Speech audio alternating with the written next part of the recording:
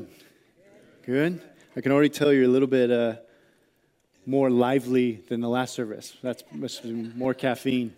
Super excited to be here with you guys. For the last 8 weeks, I've been in a different state every single weekend, and I live in Portland, so being here, even though I'm away from home, definitely feels like home. And I got to bring my son with me. We drove, we ate lots of pizza and swam in a pool last night. So I totally feel at home, even though I'm away from home this weekend. And I was actually here in March, which I think was recently. I never know what day or month it is, but I was here in March talking to all the men, or a lot of the men that go to this church, and we did a whole conference about a month ago, so that was super fun. Anyway, I'm excited to be back. Yesterday, as my son and I were driving around town looking for a good pizza spot, I just felt like this reminded me a little bit of the neighborhood or the town that I grew up in back home. I came from California and moved to Portland about 10 years ago from California. I grew up in Northern California, kind of a rougher part of town, for lack of better words, the ghetto. We didn't have a lot of money growing up. We were poor. My dad bailed when I was 3, and so it was just me and my 3 sisters, and I was the baby boy. So everything in our house was a girl except me, like fish, dogs, sisters, mom, and then me. So you can imagine all the trauma I've gone through, like getting dressed up and putting makeup on against my will. Still, to this day, lots of counseling has gone to that. So that was my childhood. Growing up, my mom, she worked hard, man. She's a single mom. I know there's some single moms here. I have kids now, like Kevin said. Single moms have such a special place in my heart. My mom was a single mom, worked so hard to provide for us and just keep food on the table and keep electricity on. She just worked so hard. But the expectation was that as soon as you're able, you're going to get a job and pull your weight around here. Like that was just ingrained in us. Like as soon as you're able to work, you work and you're helping out because we could use all the help we could get. So I was looking forward to it. I was personally excited to get a job. I was anxious to start getting to work. So as soon as I turned 12, I was looking for jobs, and you can't really get a job when you're 12, but in my town where I grew up, you could get a job at 12 as a paper boy, delivering newspapers. And for some of you under 20, a newspaper is this paper where they print words on and tells you the news. You're like, why don't you just use an app for that? Well, there was no app. We had no apps, okay? So there's no push notifications. You actually had to pull out the paper and read about it. So I literally would go around and I would throw these newspapers at people's door at 4 in the morning. They would drop the papers off at 3 in the morning at our house. I'd get up, I'd roll the newspapers, put the rubber band on them, put the thing on. It was heavy. It would 6 times my weight, and try to balance my bike without killing myself and drive at 4 in the morning, with my bike. Super sketchy neighborhood. I'm looking back, I'm like, Mom, was that legal? Was that good parenting? Should you have put me out there? It's yeah, pull your weight. Let's go. Get to work. So I'm out there delivering newspapers, and I felt good. Honestly, working like that kind of gave me a chip on my shoulder. I would go to work. I'm in 6th grade at this point. I'm 12 years old, and I would go to school, and I kind of felt hey, I'm working. I've stepped into a career, what are you guys doing with your lives, You're playing Nintendo. I'm over here pulling my weight, I kind of got a chip on my shoulder, but I didn't want to, for whatever reason in my young brain, Paperboy didn't sound that cool. It didn't carry the weight of what I was feeling in my heart. It didn't match. So I'm I'd go to school and I'm yeah, I'm a working man. I was up early, working hard this morning, and all my friends would be what do you do? What do you do for work? Oh my gosh, you have a career? Tell us about it. What do you do? And again, Paperboy just didn't feel right. It didn't have the weight. So I'm well, I'm an assistant journalist, I just make sure the news gets delivered to people, they're oh, okay, wow, that's cool, When right after I was a paper boy, my next job was actually at a gym, which just by looking at me, that's obvious that I worked at a gym.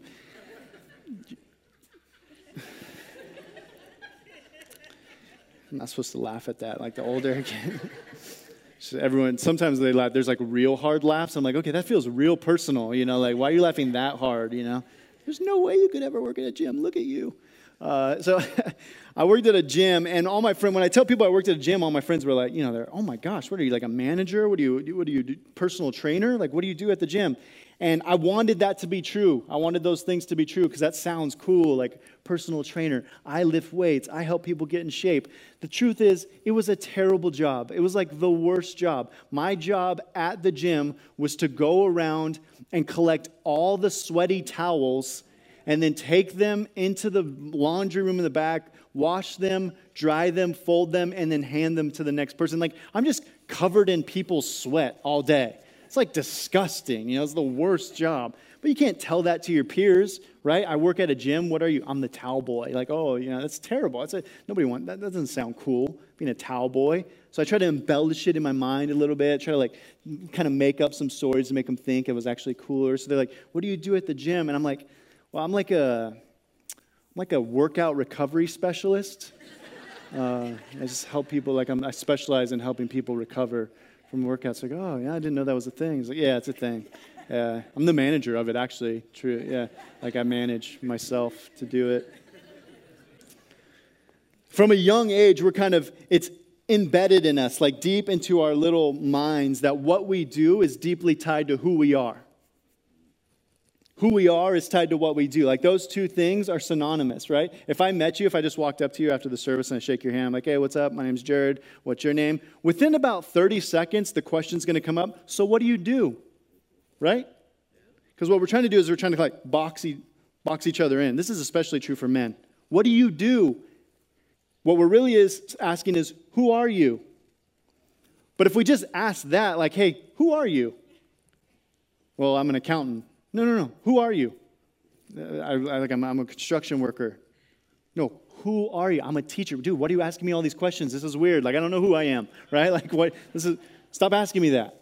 Because we don't know who we are outside of what we do. It's deeply tied to who we are. It's what I do. What I do and who I am are really the same thing.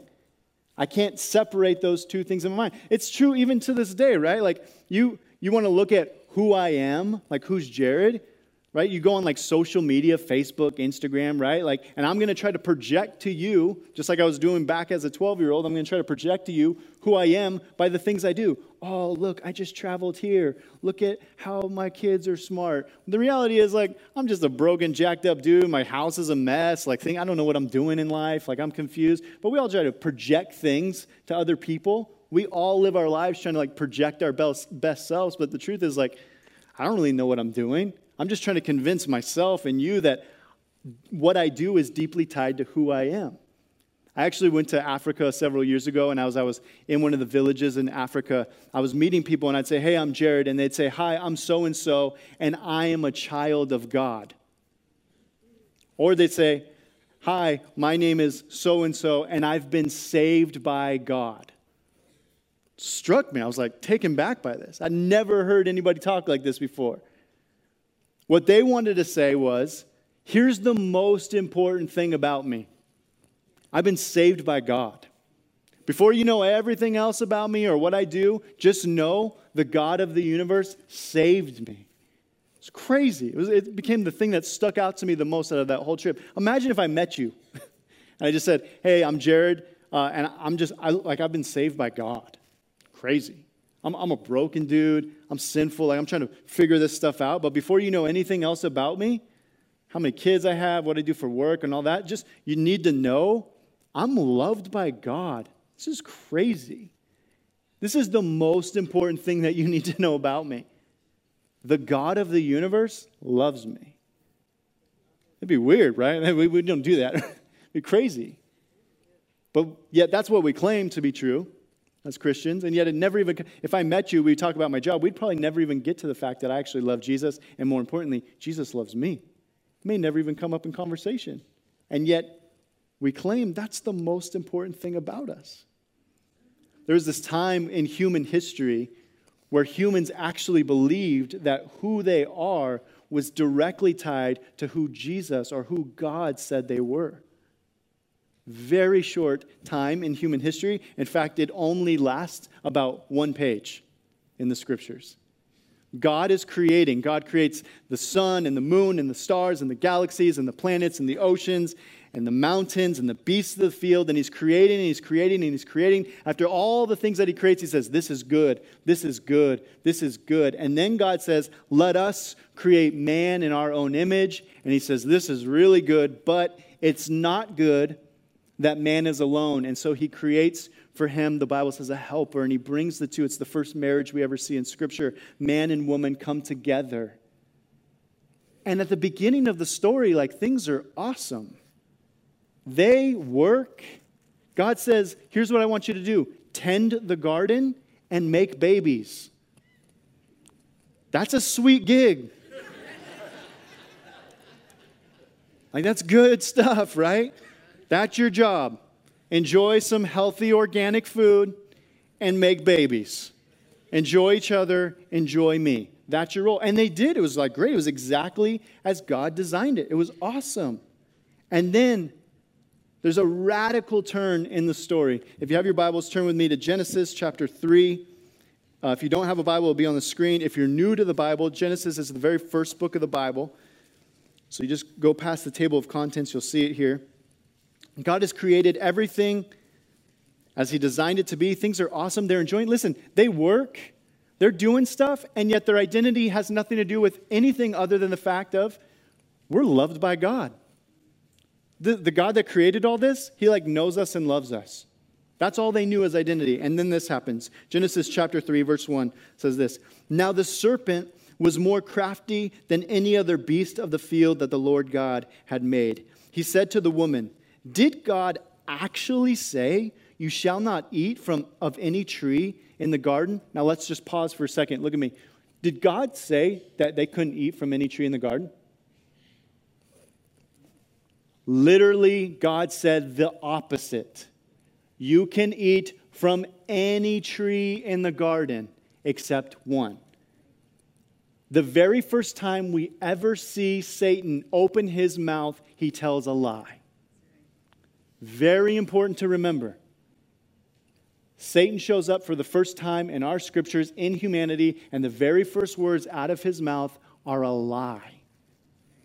Did God actually say, you shall not eat of any tree in the garden? And the woman said to the serpent, we may eat of the fruit of the trees in the garden, but God said, you shall not eat of the fruit of the tree that is in the midst of the garden, neither shall you touch it, lest you die.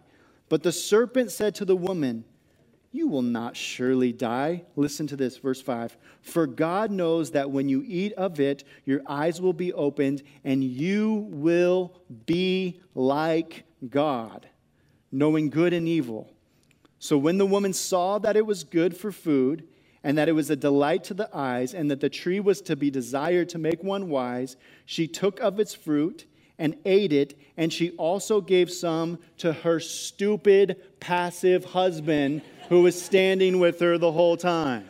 My translation. Bro, what? You were there? You were just standing there quietly the whole time? Men all the time talk to me hey, yeah, I'm a protector for my wife. I'll take a bullet for my wife. Cool. Have you ever had to do that before?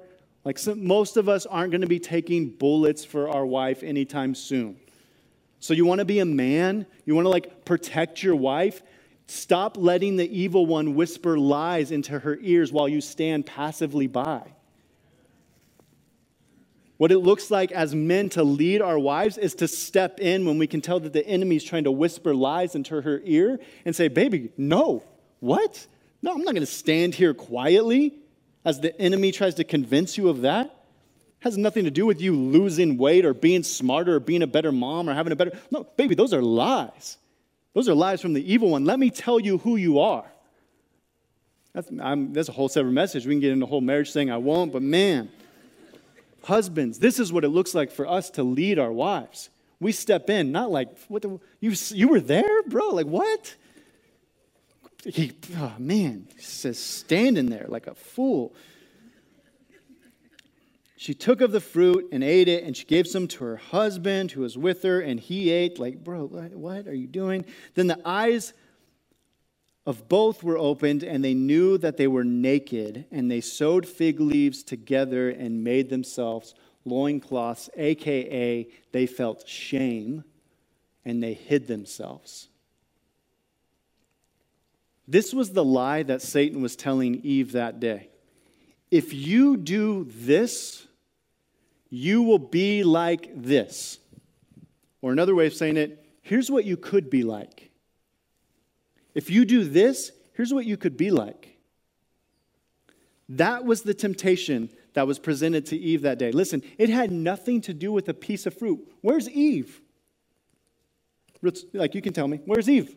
In the Garden of Eden before sin. She can literally turn in any direction and grab a piece of non-GMO, organic, farm-to-table fruit. Like, there is good food all around her. Food was not the temptation.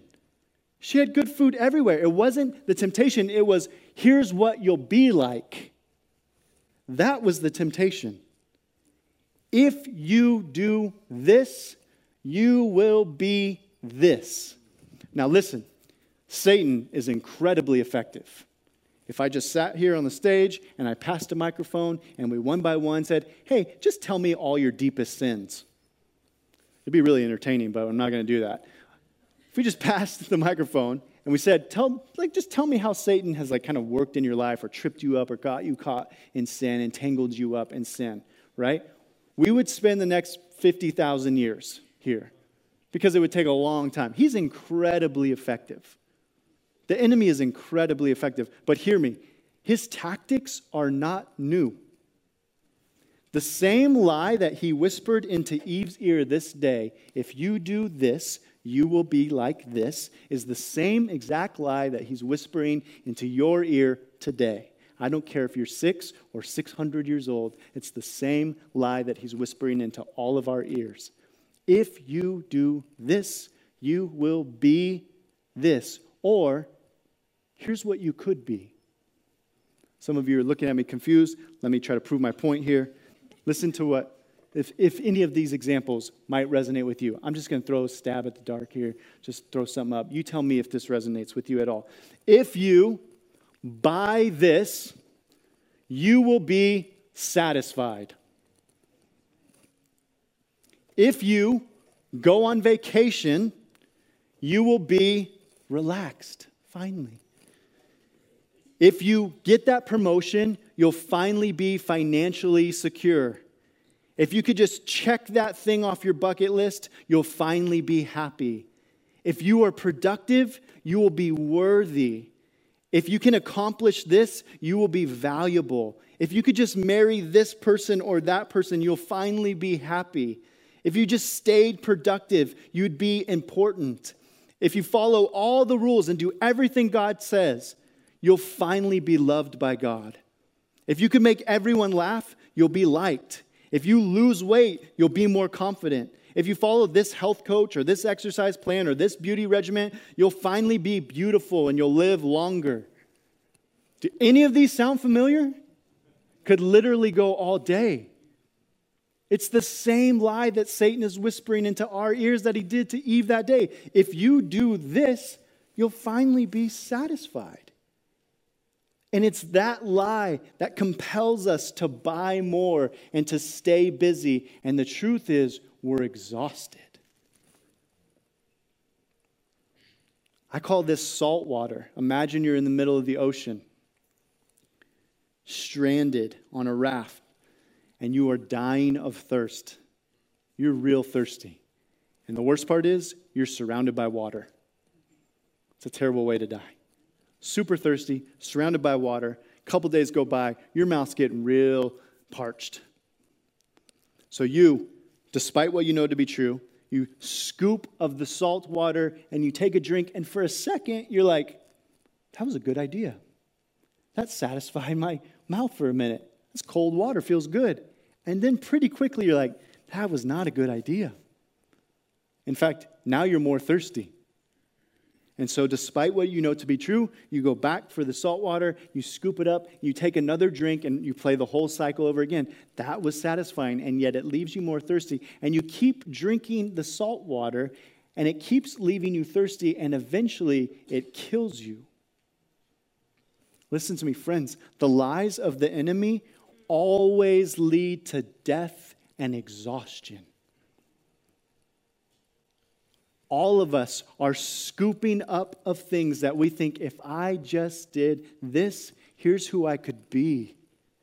I could be smart and happy and relaxed and satisfied. How did that salt water play out for you? If I just had that iPhone, I'd finally be happy. Did it work? Let me make it more personal.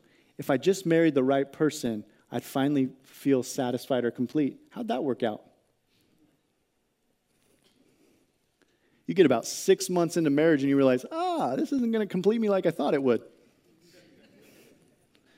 We laugh secretly because our spouses are with us, but any married person's like, come on, preach.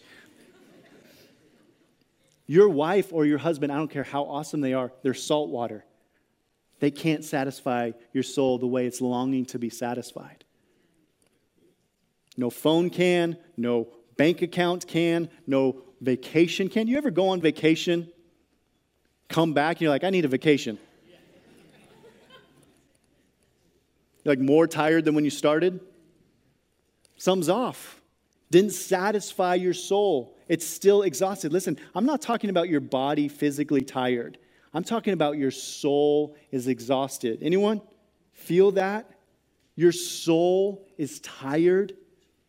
And we keep searching for things that's going to fill up our soul to give us some kind of satisfaction and rest. And nothing's working. We're scooping the salt water and we keep drinking, hoping this is the drink that's going to satisfy. And it just leaves us more thirsty. Why? Because the lies of the enemy always lead to death and exhaustion.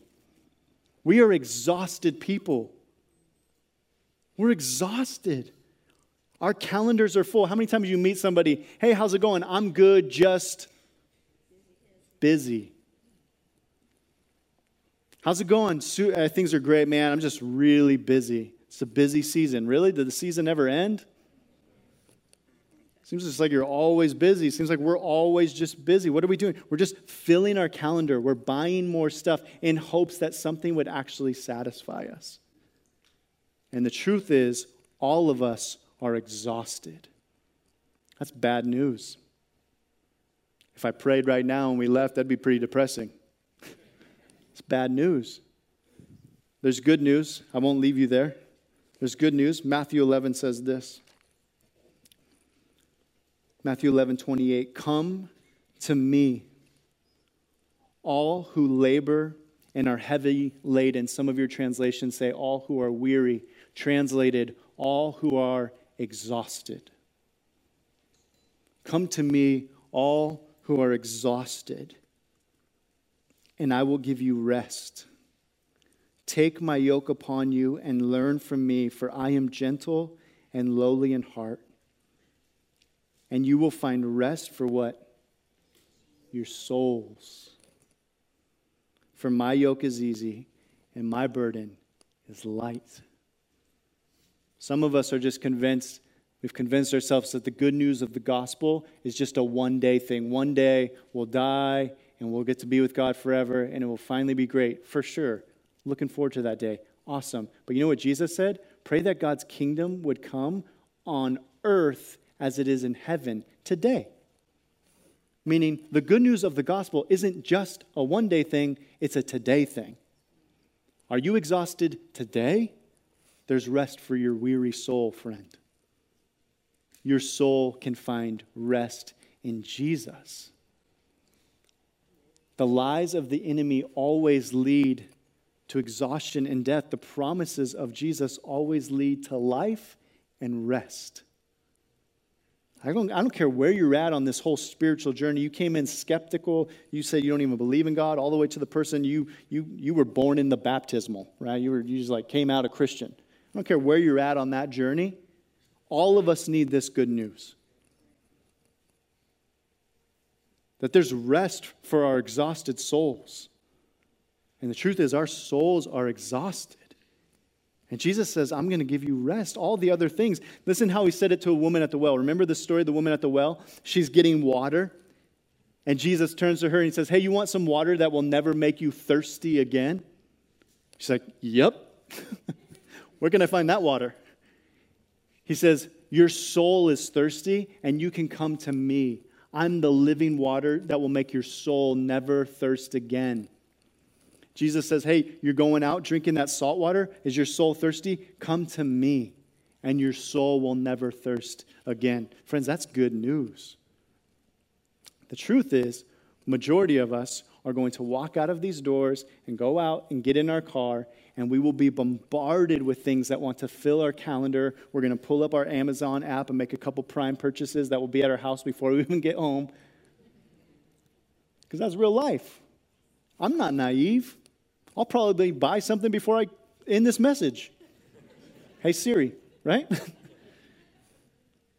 Now I just lost the older crowd. They're like, who are you talking to? Who's Siri?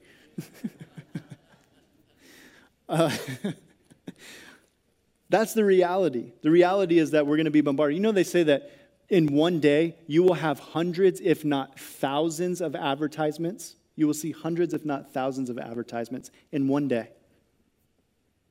The truth is, the whole world right now, outside of this room, as soon as you walk in there, is going to say, hey, I have something that can satisfy your soul. Hey, I have something that can satisfy your soul. Hey, if you just have this, you could be like this. It's the same lie of the enemy. If you do this, you will be this. And the whole world, our whole culture, is set up to feed you that truth or that lie. If you just do this, you'll finally be satisfied. And we'll walk out of here, and the truth is, majority of us will forget. We'll forget. You'll hear the message, you're like, yeah, Jared preached, it's good. Yes, I need the rest. We'll walk out of here, we'll get in our cars, and we will forget.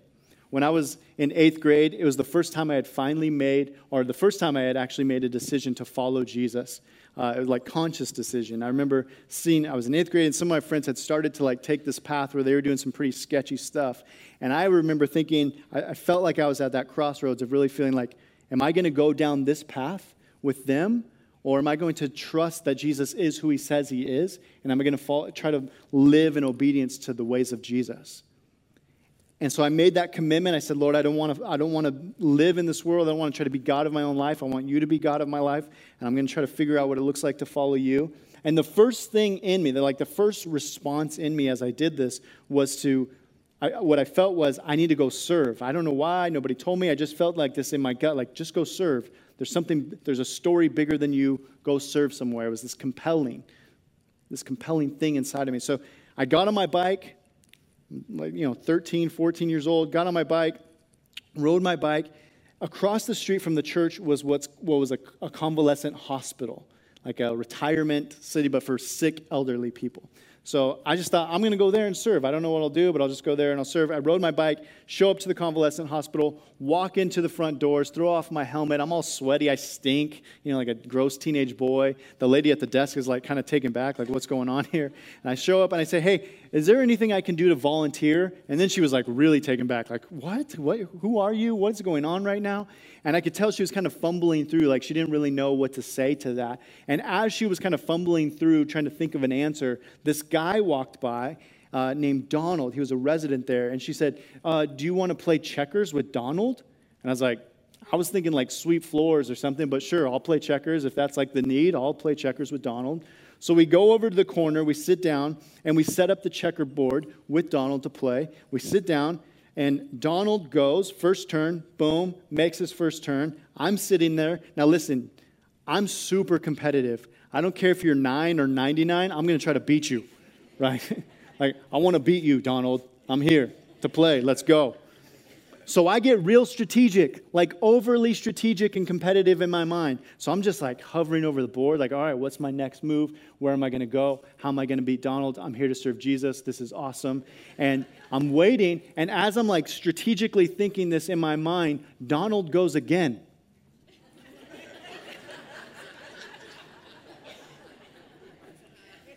I'm hey, yo, Donald, you just went. He's no, I didn't. I'm okay, so I get down again. I'm just thinking. I kid you not. As I'm sitting there, Donald goes again. I'm like, Donald, bro, you just went again. It's my turn. Donald says, no, I didn't. Now I'm in a weird situation. I'm 13 years old. I don't know how to argue with this man. What do I do in this situation? I'm like, Donald, you just went. He literally says, you're cheating. I kid you not, true story. Flips the checkerboard and then takes off. I don't even know how to handle this situation. Like, I'm here to try to serve the Lord, right? And you're flipping checkers. Like, what are we doing right now? What has my life become? Maybe I should have gone with my friends. Like, this is weird. I leave. I'm like, all like confused. Like, what, how? The next day I come back, walk in the front doors. Kid you not, Donald is standing at the front desk, giant smile on his face. Like, hey, Jared, you want to play checkers? I'm like, yeah, Donald, let's go, man. Let's play some checkers. I'm not joking when I say he cheated again. He kept going when it wasn't his turn. I was even trying to play as fast as I could. I was like, in my mind that night, going to bed, I'm like strategically playing out moves so I could be faster. And he still beat me, and he's like going over and over. I spent the whole summer having Donald cheat at checkers, right? Because he just kept forgetting. Donald had a memory problem. The truth is, if you have somebody that you've walked close with that is dealing with memory problems, it's not a funny thing. We have people in our family who are dealing with some very serious memory issues, and it's hard. I don't know. It's one of the hardest diseases to walk somebody through. It is so hard as people are losing their memory. But there's sometimes as checkerboards are getting flipped where you just have to laugh, right? Donald had a memory problem, and the truth is, we have a case of the Donalds. As Christians, we will come and we will read these words. Come to me, all you who are weary, and I'll give you rest. And you're like, yeah, that's good. And you know what? You're going to forget real quick. You're going to forget. You're going to walk out of this room, and as funny as it was that Donald literally had no recollection that he was cheating the very next day, you will forget this message probably by the end of this day. I'm not naive to that. But here's the good news. God, in all his brilliance, created a rhythm where he says, listen, I know you're prone to forget. And so I'm going to set up a rhythm where every single week I want you to stop and to rest and to remember this truth. There is nothing you can accomplish today. There is nothing that you can buy that would make me love you any more than I love and delight in you right now. That's a gift from God. Every single week, I want you to stop. Stop working. Stop buying. Stop moving. Clear your calendar. Just stop. And remember, your value is not in what you do or what you buy or what you have. Your value is in who I say you are. And you are a beloved child of mine. I love you. So stop. And remember, every single week, because the truth is, if you don't do it every single week, you'll have a case of the Donalds. You will forget. It's God's command and also his greatest gift. One of the greatest gifts I think we as Christians are missing out on is the gift of rest for our exhausted souls. Every single dinner in my house, we sit down, we light candles, and my kids repeat these words after me. We call it the benediction. Every single night, my kids say this: I'm not what I do. I'm not what I have. I'm not what people say about me. I'm the beloved of God. It's who I am. No one can take it from me. I don't have to hurry. I don't have to worry. I can trust my friend Jesus and share his love with the world. Every single day we say that. And you know what we do as we're eating dinner? As my 5-year-old and my 7-year-old repeat those words, I close my eyes and I open my hands because I want the truth of the gospel coming out of their little mouths to go deep into my heart. Because that's truth. And I need to be reminded of that truth every single day. I'm not who I am. I'm not what people say about me. I'm not what I have. I'm not what I do. I'm a beloved of God. Do you know what I think the greatest evangelism tool in 2019 will be? The most effective thing that we can do as Christians in 2019? Rest well. Do you know that Sabbath in the Jewish culture actually starts at night on purpose? They eat a big dinner, and then you know what they do after dinner? Sleep on purpose. Because here's what the truth is underneath that. Even while I'm sleeping and accomplishing nothing, God loves me. And so every week we remember that, even while I can do nothing. It's the good news of the gospel. You did nothing to earn it, and yet he loves you. So every week, remember, think about this. When God created Adam, he created the whole world, and on the sixth day he created man. Then what did God do on the next day? Rest. Day 7 for God was rest, but day 1 for Adam was also rest. The very first day of human history was a day of rest. This is crazy. Before God said, get to work, go make babies, go tend to the garden, go do all this stuff. Yes, there's plenty to do, but before you do anything, just enjoy me and let me enjoy you. The very first day in human history was a day of rest. It's one of the greatest gifts that I think we are missing as Christians. You want to capture your neighbor's attention? When your neighbors say, hey, how are you? And you say, I'm good. I feel really good and rested. I promise you they're going to be like, I need to know more. We just don't find people who rest. We find we're surrounded by busy people. You want to tell your friends about the good news of Jesus? Show them how at rest your soul is. Yes, life is hard. Hard things are coming up. I don't know how I'm going to pay the bills. I'm trying to figure all this stuff out. But at the deepest parts of my soul, I'm rested because I know there's nothing I can do today that would make God love me any more than he loves me right at this moment. So I'm rested. That'll capture your neighbor's attention for sure. I'm going to invite my son up here, actually. Like I said, we do this benediction every single day. And I just want you to be able to speak these words of truth. So he's going to lead you in that. If you would feel comfortable, would you stand with me? We'll just put our hands out. In the same way that we do every dinner, we want to believe these words to be true.